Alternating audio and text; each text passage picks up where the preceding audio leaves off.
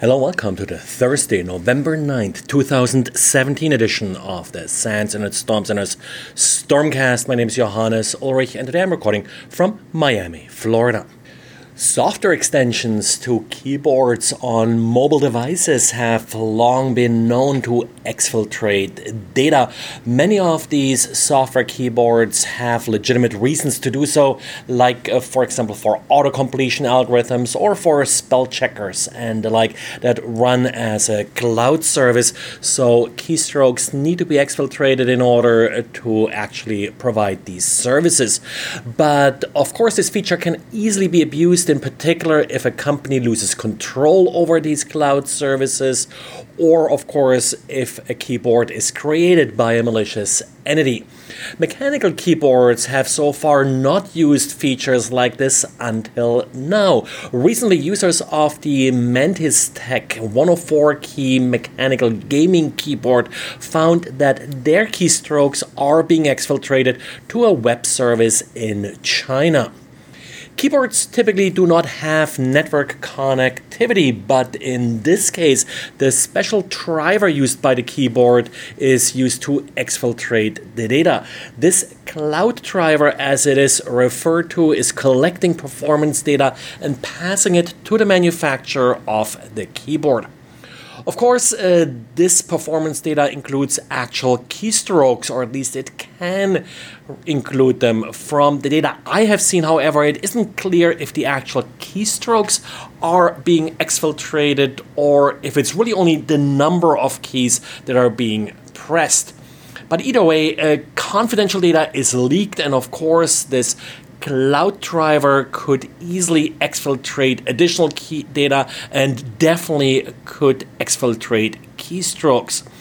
The report I will link to in the show notes includes the IP address and additional details about the exfiltrate data, so you could write some signatures for that.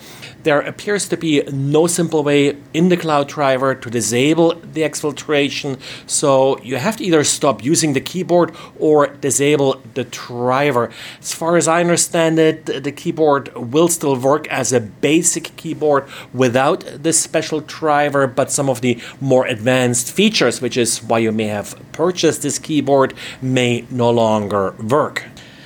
And if you're using a Logitech Harmony Link device, you better check your spam folder for an important message from Logitech. The Logitech Harmony Link device allows you to use your smartphone or computer as a remote. It is sort of part of that Logitech Harmony remote control that's also being sold.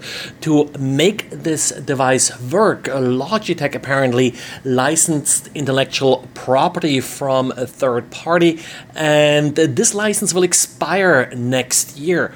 Logitech decided not to renew the license, which means that Logitech, in order to avoid being sued for using this intellectual property, will, starting in March next year, roll out a firmware update that will remove the intellectual property in question from the device. The only problem here is that without this function, the device is no longer actually operating. Logitech is offering a 30% discount on the successor device, but does not offer an option to keep your device working after March 2018, unless you're preventing the firmware update. The device started selling in 2011, so it's by then about 7 years old. I did a quick Google search and still see it for sale today. It is no longer really sort of listed on Logitech's website. You can still find it in the support pages, but even there isn't really a lot of data available about it. Logitech also started removing posts on its support forum that criticized the decision to actually discontinue this device. In the end, this may become an important legal test case to figure out if and for how long manufacturers have to support devices like this. We had, of course, plenty of cases where manufacturers stopped supporting devices, but that usually means the device still continues to work. You just won't get any additional updates like security fixes or additional features for that device. And exposed Amazon S3 buckets have become a recurring issue in data breaches. To respond to this, Amazon is introducing a number of new security features. Probably the most important one is a simple warning that is displayed in your Amazon console whenever an S3 bucket is publicly accessible. In addition, the owner of a bucket can mandate that all objects inside the bucket have to be encrypted. The detailed inventory report will also include the encryption status of each object, so you can use that then to apply automatic policies and verify if these policies are actually being followed.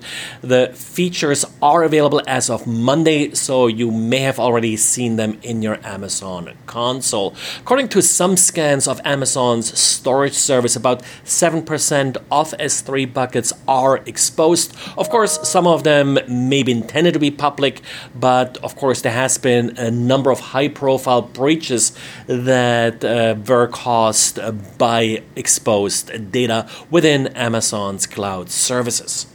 Well, and that's it for today. So thanks for listening and talk to you again tomorrow. Bye.